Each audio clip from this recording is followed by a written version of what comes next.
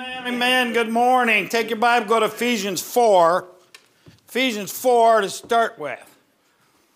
All right, a couple things I want to say. Miss Sarah asked me a very serious question this morning. She understands that I'm not a pastor, and I thank the Lord for that because, you know, as much as I don't like being broke down on the side of the road and at the mercy of the tow truck and the diesel shops and all that, for me personally, it's probably easier than dealing with people.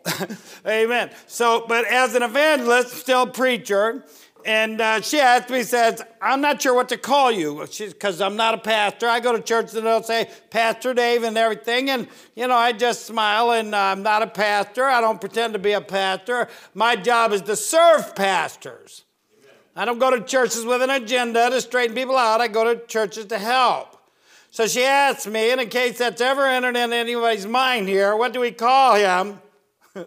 Don't ask my wife, but I just like I told her, I'm Brother Dave. Amen. That's who I am. That's all I am. I'm Brother Dave. And again, let me say I'm honored to be a member of this church. Ephesians chapter 4, we're going to look at one verse. And it says this, verse 11. And that's Matthew, so this isn't going to work. Ephesians chapter 4 and verse 11.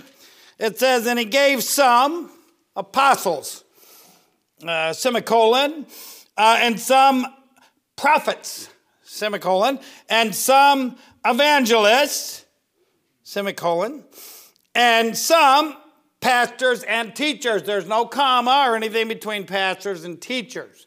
So a pastor has the added responsibility, besides the nice cushy job with the big paycheck like they'll have, he's got the added responsibility to be a teacher. You don't see that attached to an evangelist's job description. So that's not what I do.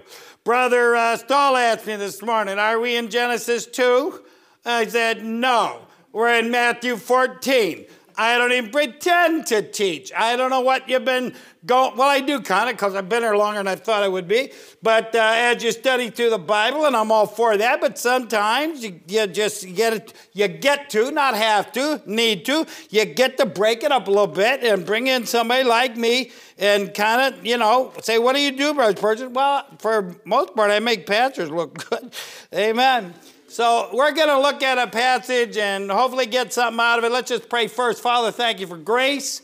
Thank you for the privilege to assemble as your children. Thank you for the church of Jesus Christ. Thank you for the privilege also to assemble like this in America. Forgive us for taking it for granted as much as we do. God, help our brethren overseas where it's a lot bigger struggle to survive, sometimes under threat of persecution and even loss of life. And we just think that happened sometime in history. It's happening now. Help us, Lord God, to be mission-minded. Help us, Lord God, to be mindful of the need in our country. Help us, Lord God, get something from your book. And we pray it in Jesus' name, Matthew 14. Okay, Matthew chapter 14, very familiar passage. Look at verse 22. It says this, and straightway Jesus constrained his disciples to get into a ship and to go before him unto the other side while he sent the multitudes away. Previously, Jesus fed the 5,000. Verse 21 said 5,000 men, besides women and children. So that was potentially 20, well, if they're like Independent Baptists, that could have been 40,000 people with all the kids. But it was way more than 5,000. If most of them were married, etc., most of them had a couple kids, you know, you get the drift. And so he just done that great miracle, and then he says what we just read. And he said, straightway, Jesus constrained them to get into a ship. I don't know about you, but constrain isn't a word that I grew up using, growing up out in the farm country in northern Ohio. It's not a term that I ever remember in the military. It's certainly not a term that I ever remember hearing anybody say while I was in the bike gangs. But it's a Bible word, and it says, and straightway Jesus constrained his disciples, and the word constrain means this: to urge irresistibly, to compel. He didn't force them. He didn't threaten them. He constrained them. And our Bible says in 2 Corinthians chapter 5, verse 14, for the love of Christ constraineth us, because we thus judge that if one died for all them, we're all dead. And indeed, we were all dead in trespass and sin. And Jesus Christ made a way for us to be forgiven. Amen. And it ought to be the love of Christ, the knowledge of that. The Bible refers to it in Romans chapter 12 as reasonable. It ought to be the love for Jesus Christ that compels, that urges us irresistibly, amen, to live for him, to love him. Not because of religion, not because of rules. I mean, the love of Jesus Christ ought to be what motivates us. Amen. All right, so in the passage, first couple things out of the verse we read, and we'll look through there. But what you got, number one, is you got precise directions. He told them exactly what to do. He said, get into a ship. No gray area. Amen, that's very specific. That cannot be misconstrued by any logical thinking person, cannot be misconstrued in thinking that Jesus might have meant get into a wagon. A wagon wasn't going to get them across the sea. He told them very specifically to get into a ship, and I just want to say I appreciate the Bible being specific. It says, Jesus said a couple times in John chapter 3, he said, ye must be born again. Let me take you to the original English and tell you what that means. It means ye must be born again. I like it simple, straight across the plate. Amen. And so when Jesus said you must be born again, and then across the land, across the world, across time, religion somehow can translate that into meaning keep the commandments. Well, that's not what it means. That's not what it says. People take that to be born again, well, to be a good person, or to be baptized, or to join a church. Man, I know people, there are sections of this country that I go to where there are several independent Baptist churches, this being one of them, actually, where I know I'm going to see the same group of believers every time I go there. I just don't know what church they're going to be a member of that time. Because people... Amen. I know people that have joined every church in town. But, hey, whatever. That's their business. But I'm going to tell you what, you can be a member of every church in town, and that ain't going to get you into heaven, because Jesus said very specifically, ye must be born again. Amen. So Christ very clearly, very plainly told his disciples to get into a ship. And let me just say, we need to get into a ship too. And I can't even believe I'm saying this in a Navy church like this.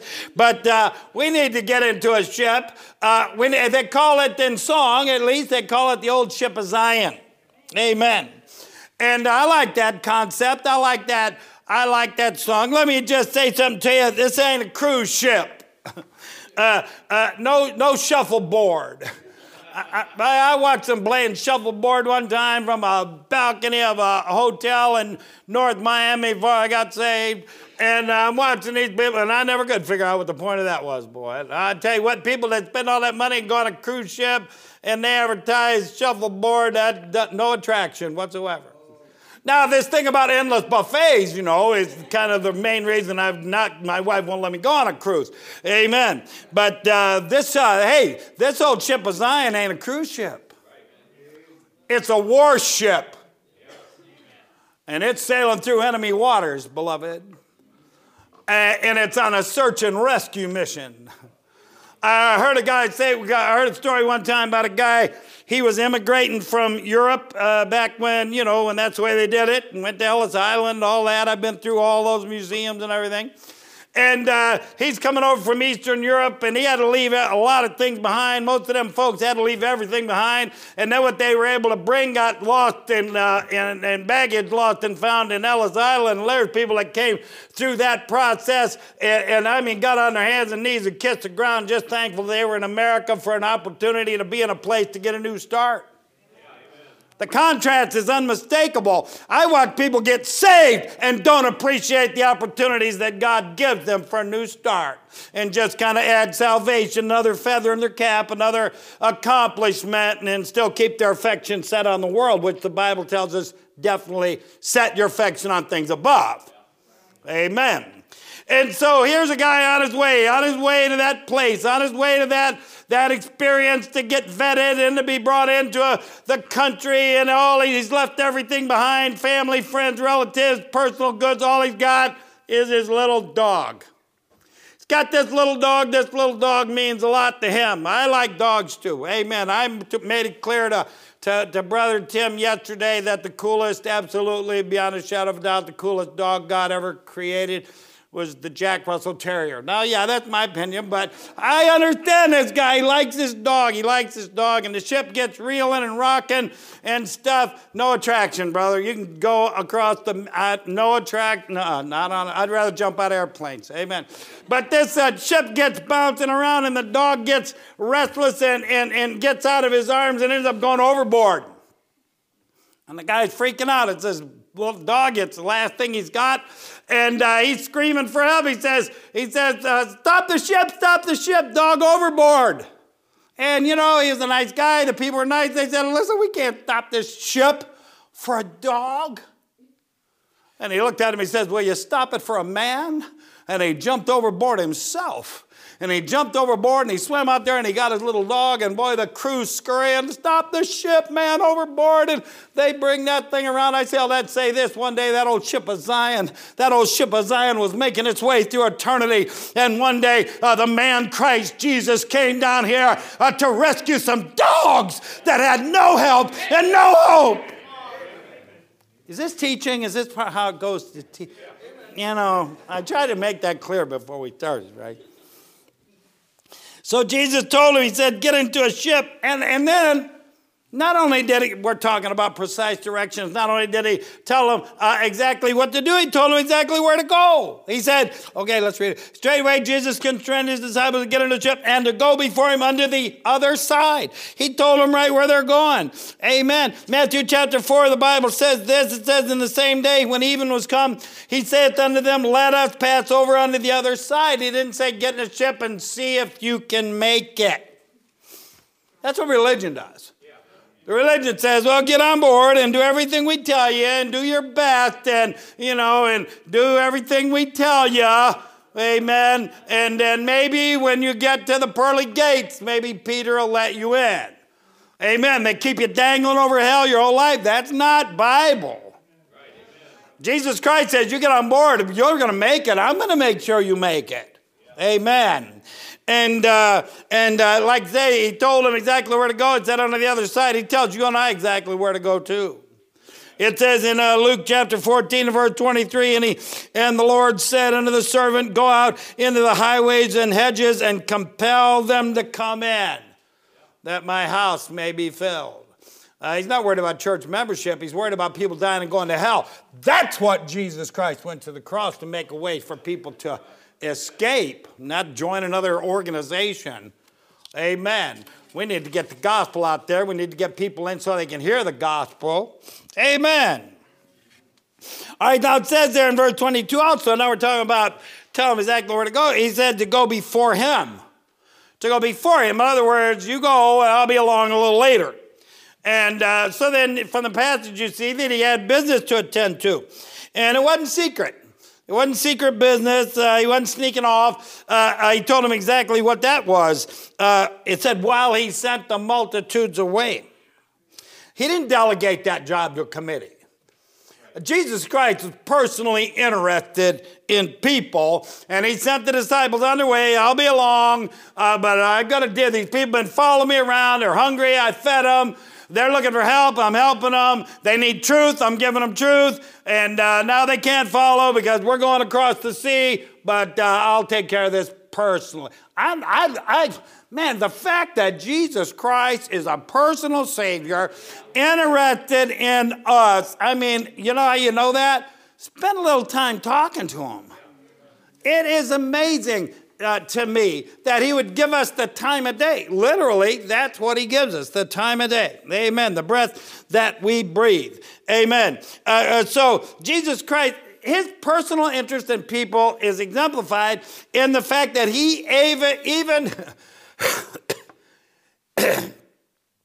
even made time for people that didn't like him. Amen. Some of us aren't very good at that. I'm not very good at that. Amen. But Jesus Christ was good at that. Let me give you an example. Matthew chapter 12, verse 34, he said this to the Pharisees, to the critics, to the skeptics, to the people that were trying to set him up, trick him, cause him to fail. They never did. They failed. But in verse 34, he preaches to him. He says, "O generation of vipers, how can ye, being evil, speak good things? For out of the abundance of the heart, the mouth speaketh." Now, all I'm saying is he made time for him. I'm not saying that he, just told him, "Jesus, I love you, and everything's going to be all right." He called a bunch of rattlesnakes, but he still took time for him. I mean, that's compassion, right? Yeah. Glad somebody got that. Okay, I was wondering, All right, verse 23. Now, verse 23, now we're in Matthew 14, verse 23. "And when he had set the multitude away, he went up into a mountain apart." It says, why? To pray. "And when the evening was come, he was there alone." Amen. He went up into the mountain apart.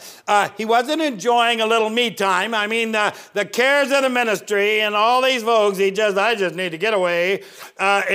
He needed to get away, but he needed to get away. The Bible tells you why. To pray. Amen. He wasn't catching up on his messages or his posts. Is that what you call them? I don't know. Or his emails. That's about where I got stuck in the technology age. Amen. He wasn't doing all that. He was praying. It makes a point to say that he got up by himself to pray, to talk to God.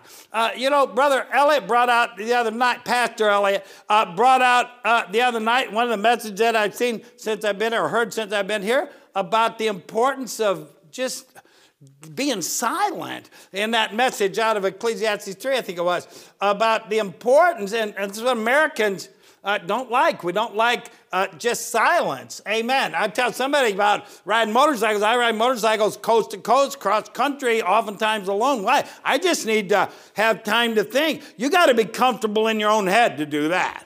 And most people aren't. Most people got to have noise going, music going, all this thing, people walking around with the little things, and I got things, they're hearing aids. Thank God for the VA.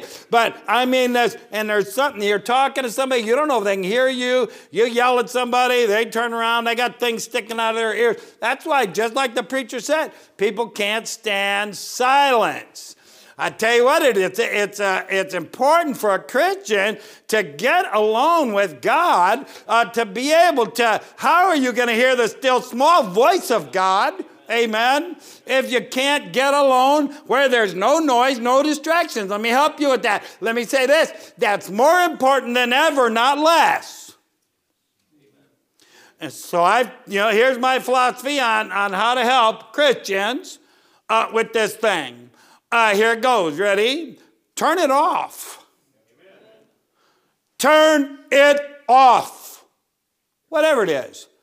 Whether it's your computer, we used to say television. Does anybody? Computers and tablets, and that's something you take when you get a headache. I mean, that's how far behind I. Turn that phone off. Now it's a phone. Now everything, it's a computer. It disguised as a phone. It is a high-tech computer that probably there's 50 of them in this room right now. Amen.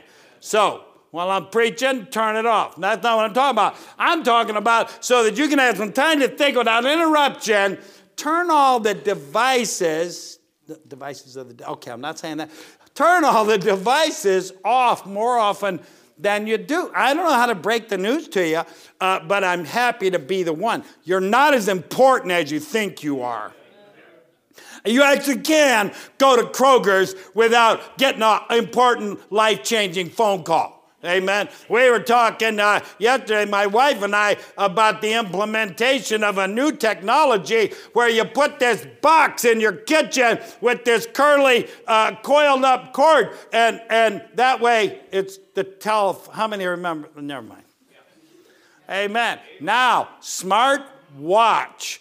Turn your smartwatch off so you can get alone with God. Amen. So for years, people stopped wearing wristwatches, stopped wearing watches because they got it on their phone. And then you ask somebody what time it is, and they're fumbling around, and it takes two hands to see, this is the time. And I said, someday somebody's going to come along and invent a mechanism that you can strap to your wrist, and then you only need one hand to check the phone. Oh, that's right. It's called the wristwatch. So, whoever it is, Apple or whoever it is, not to be outdone, they decided to put a computer in. Are you kidding me? Okay, whatever works for you, that's your business. Turn it off. If there's a remote chance it'll interfere with your efforts to get alone from God, get alone with God, to hear from God. Amen. Turn it off. Jesus Christ himself set the example for us. He said he went up into a mountain apart to pray. And he was alone. Amen. All right, so that precise directions, that's pretty precise, isn't it? Do I got any time left? Okay, how about verse 24? Look at verse 24. We're talking about pending doom. Pending doom. Verse 24, and the ship was now in the midst of the sea, tossed with waves, for the wind was contrary. Now, I'm not a boater, but I'm pretty sure, I got a little experience, not very much, but I got pretty sure that when a ship,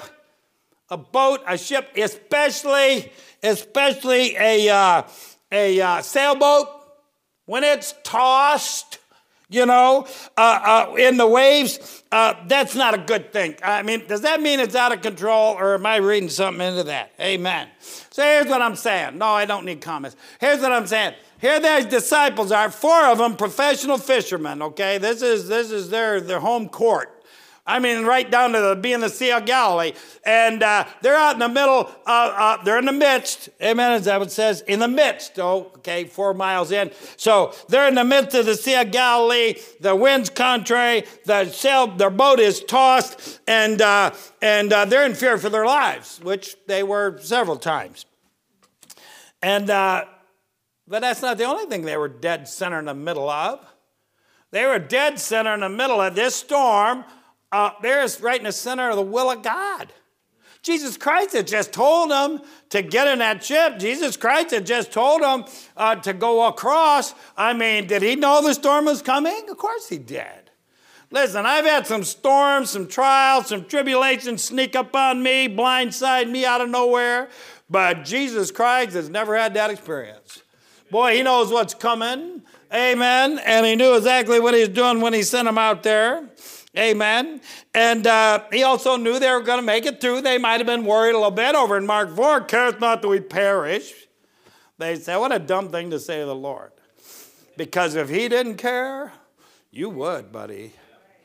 And I think it's interesting that he had Peter write in 1 Peter chapter 5, I think verse 7, casting all your care upon him, for he careth for you. One of the guys that said, careth not that we perish. Amen. He knew they were going to make it because he told them that they were going to make it. He said, go on over to the other side. Amen. And so let me just say to you, if you're saved in here this morning, anybody saved, raise your hand. Okay, I didn't, pick that apart. If you're not, you're still welcome. Amen. But if you're saved, listen, the storms are part of life, but you're going to make it. Calm down, okay? Devil's still a liar. Amen. And the world is not our home, like Dr. Walker preached the other night. Got to get all this stuff right. And you're going to make it because he's going to make sure. Amen. But I'm going to tell you something. Don't deceive yourself, beloved. Jesus Christ never for one instant promised anybody there wouldn't be any storms. As a matter of fact, he warns us that there would be. It blows me away to see Christians, sometimes what I would perceive to be seasoned Christians, blown away by rough seas, things that are clearly predicted in the Bible that they claim to believe and love and have a relationship with. And then when rough times come, it just takes them, I can't believe this happened. That tells me this right here. That tells me you're doing more carrying that book around under your arm than you are hiding it in your heart. Yeah. Amen, amen. That's good. Oh, watch this. This is what I learned on the road. That's good teaching, Brother Spurgeon. Okay, we'll go on now. Amen. See, I don't take myself as seriously as some of you guys take yourselves. Amen. You'd understand that if you looked at yourself in the mirror longer than you do, because you'd see what I got to look at all the time. Yeah. Amen. Amen. Say, well, he insulted us. Really? Really? Amen. We need the storms of life. Beloved, we don't like them. I don't like them. We need them. That's where we draw nigh to God. Amen. That's where we learn to have compassion on others. I've been around folks and they could pick people apart. Well, they this and they that until it happens to them, until it hits close to them. All of a sudden now they got a little more understanding, a little more compassion. If you live long enough, that's where that comes from. It comes from the trials. The Bible says tribulation worketh patience, patience, experience hope, and Romans 5, I'm not going to slaughter it any more than I just did. But tribulation worketh patience, and we need it, and we need experience. Amen? Love of God shed abroad in our hearts. Yeah, that's how it goes. All right, and tell you something else. The storms of life, sometimes the trials, we go through life, well, I got this, and I'm on top of it, and I'm a Bible believer, and everything's good. And boy, the Lord will throw something your way and pull the rug right out from under you. And you find out you weren't as slick as you thought you were, weren't as smart as you thought you were. And that's a good thing for you, actually. That'll combat that stinking pride that's part of the package. It's just part of the makeup. All flesh is as grass. And that book says 2 times over in Proverbs, before honor is humility. Now, I've been around a little while, and I can't think of a greater honor than being a child of God. I didn't even say a servant of God.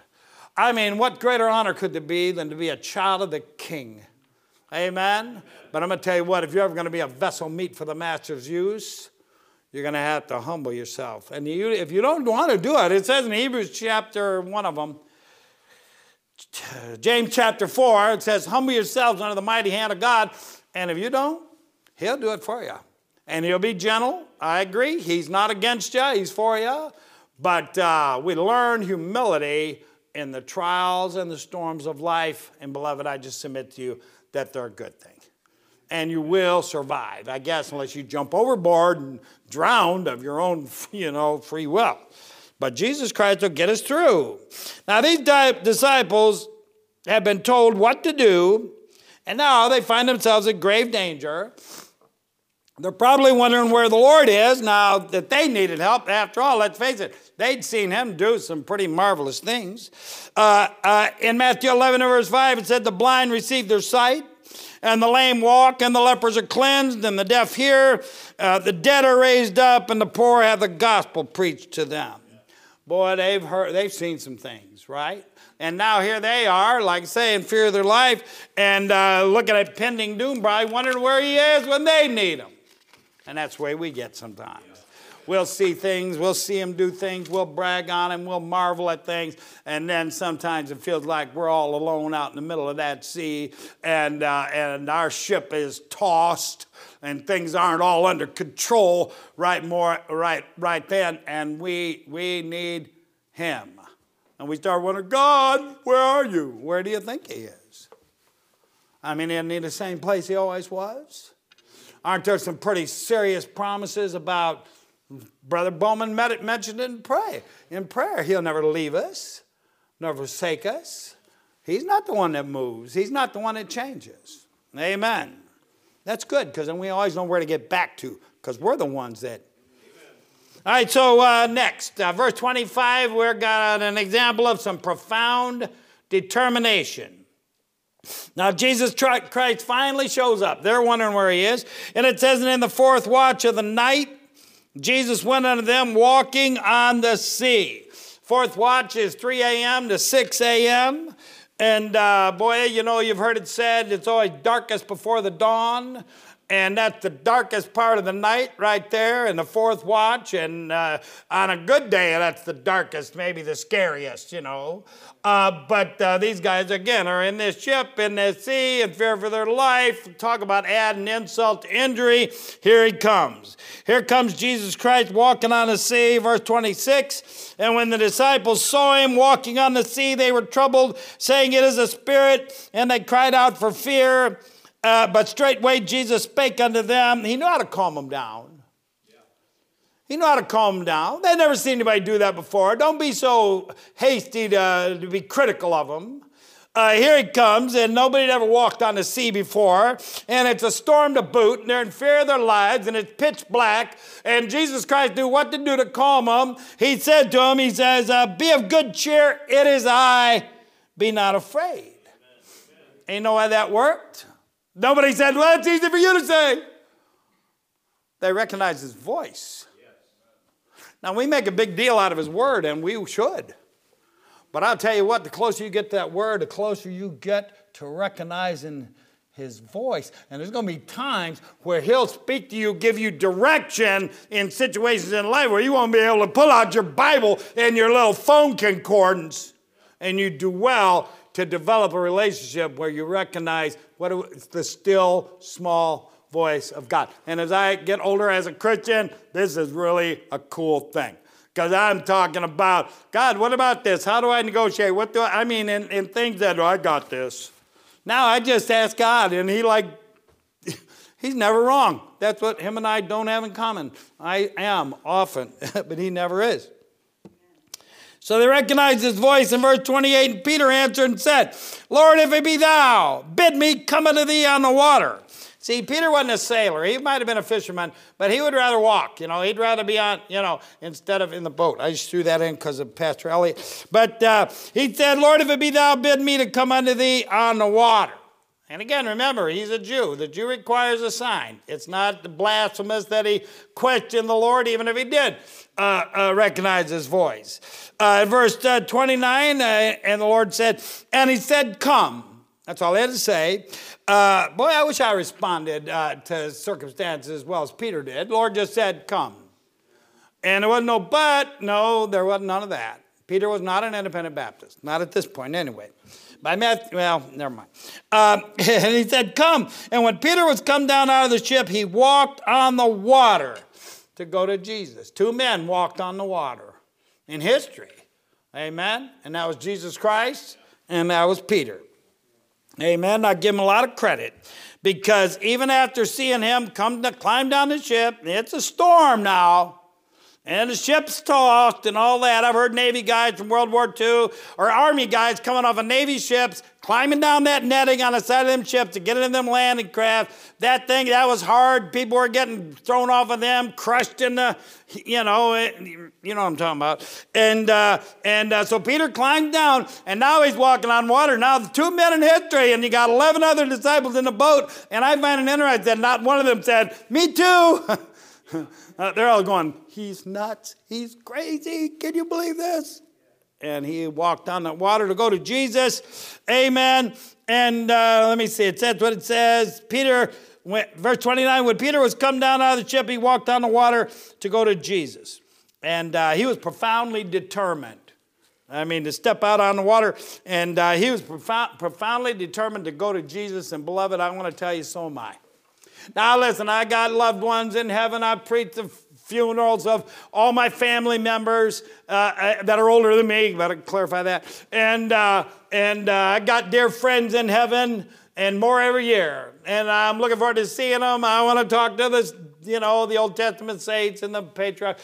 I'll tell you what, first and foremost, I want to go to Jesus. I got somebody that I thank on a regular basis, often, many times a day, and I am looking forward to the day that I can thank him face to face, because ain't nobody ever even wanted to do for Dave Spurgeon what Jesus Christ did.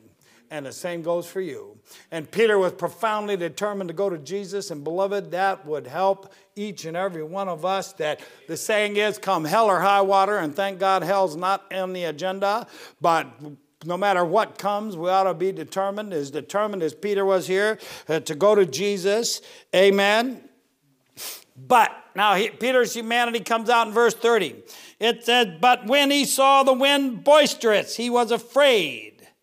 And beginning to sink, he cried, let me see, saying, Lord, save me. And Peter's just like us, man. He starts out by faith. The Bible says, for by grace he is saved through faith. And that not of yourselves, it is the gift of God. And we start on this Christian journey by faith. It ain't because it makes sense. It doesn't make any sense. Why Jesus Christ would do all that, that makes no sense to me 30 years into this thing. But we start by faith. People were talking yesterday morning about something. Well, how do you explain this or this or this? I don't even try to explain it. If we could explain everything, wouldn't that mean that the author of that book's no smarter than a man? There's things, the Trinity, other things that just, the Bible says it, we believe it. That's what faith is. Amen.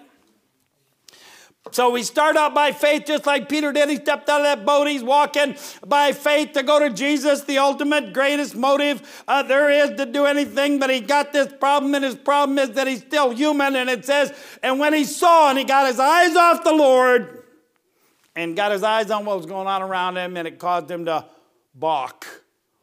Amen. To falter. And the same thing will happen to us. He began to sink. This proves that Peter wasn't an independent Baptist, because the Bible says beginning to sink. I mean, when this boy felt his ankles wet, walking on the water is one thing, but when his ankles got wet, halfway up his chin, he got, we're having a problem here. Most of us, many of us, too many of us, we'll wait till we've gone down once, twice, spit up 3 lungfuls of seawater, and then when nothing else works, we'll cry out and ask God to help.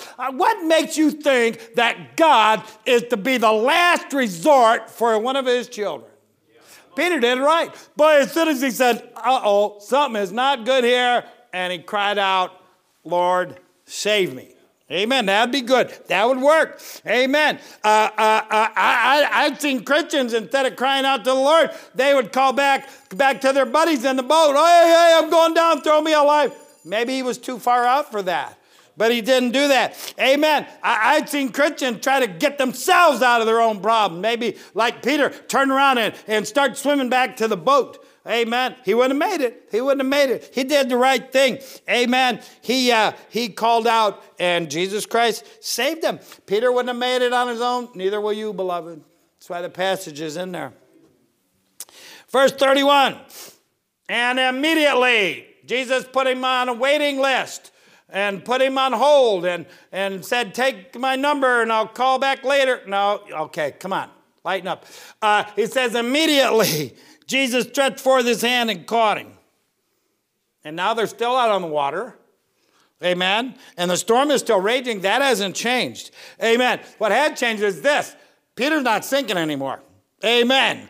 And the Lord's got him. And then the Lord said to him and said unto him, verse 31, O thou little faith, wherefore didst thou doubt? Amen. The Lord reproved him. I just got to say, I don't see where Peter minded the reproof. The Bible says, and let me see, Proverbs 6, that reproofs are a way of life.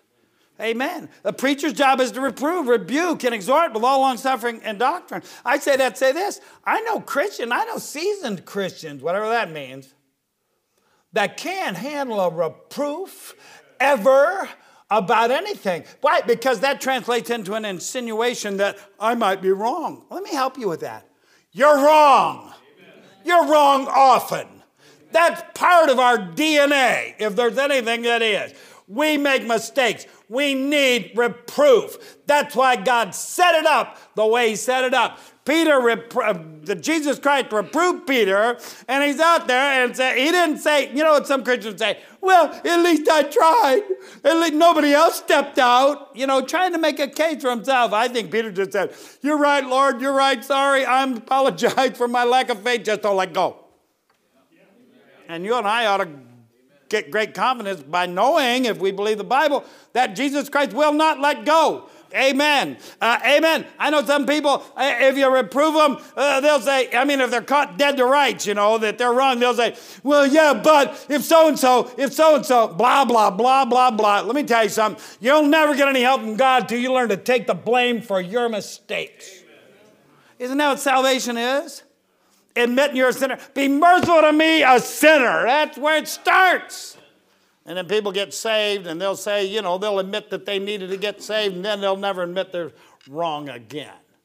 Not if they can help it. Amen. They'll blame somebody. This is good teaching. Amen. Amen. You know, somebody in here, I don't know, may need to try that. I mean, getting honest, taking the blame. Amen. Just not having a hair stand up on the back of your neck when somebody, maybe a preacher, teacher, Sunday school parent, insinuates you might be heading off the wrong direction a little bit here. And we swell up and we bow up, and it's because we're stinking carnal. Amen. Okay, here's where I say I'm almost done, and if I'm like your pastor, it really doesn't mean anything. All right, next, verse 32, we have a power demonstration. I could tell Brother Baiano is marveling at my structure of my alliterated and whatever. Amen. I am too, brother. Just tight. Power demonstration. Verse 32. And when they were coming to the ship, the wind ceased. Like I said, Peter's walking on the water. Jesus is out there walking on the water. The storm's raging. Jesus immediately stretched forth his hand and caused them. Storm still doing its thing. The storm didn't stop till they got into the ship. Not 1 second before. Hold your place there and flip over to John chapter 6. John's account of this, John chapter 6 and verse 17. Something else happened when Jesus got on board. It says, John 6:21, then they willingly received him into the ship, and immediately, there's that word again, the ship was at the land, whither they went. Now, Sea of Galilee is 13 miles north to south, 8 miles wide. When we pick this thing up in the fourth watch of the night, they're in the midst of the sea. That's the middle. They're 4 miles. They've toiled all night to get 4 miles. The waves are contrary. They're in the middle of the ocean. And when Jesus Christ stepped on board, they were at the shore. They made that other 4 miles just like that. That's a power demonstration. Amen. That sailboat, as soon as Jesus got on board, became a power boat. Personally, I'm a power boat guy if I was into boats. Amen. So I say that to say this. If you're lacking power over sin, amen, or the power to have grace with others, amen, or just the power to do right, could I suggest making sure Jesus is on board? Yeah, oh, but I'm saved, Brother Spurgeon. Well, you can be saved and not be walking in the Spirit. And the Bible said if we confess our sins, he's faithful and just to forgive us our sins and to cleanse us all from all unrighteousness. And you can be saved and you can quote Bible and all that kind of thing, and you cannot have Jesus Christ directing your path.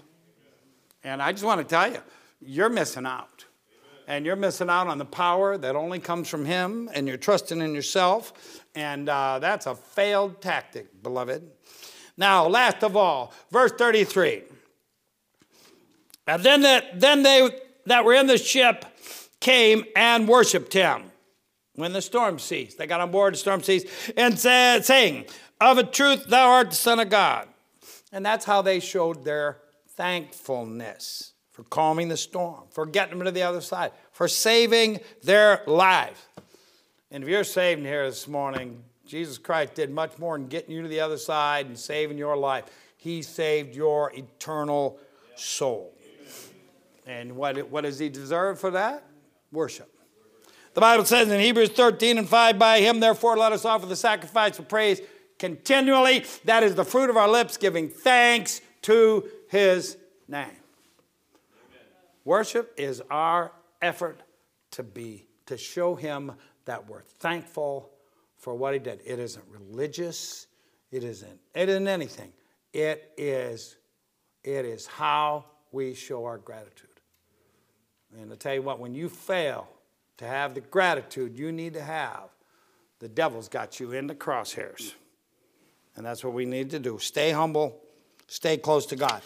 Amen. That's Sunday school. 3 minutes, go have a cup of coffee. See you back in a few. Let's all stand, and I don't know what to do with them now. You know, take an offering. What do you want to do? I don't know. You can be dismissed. Amen.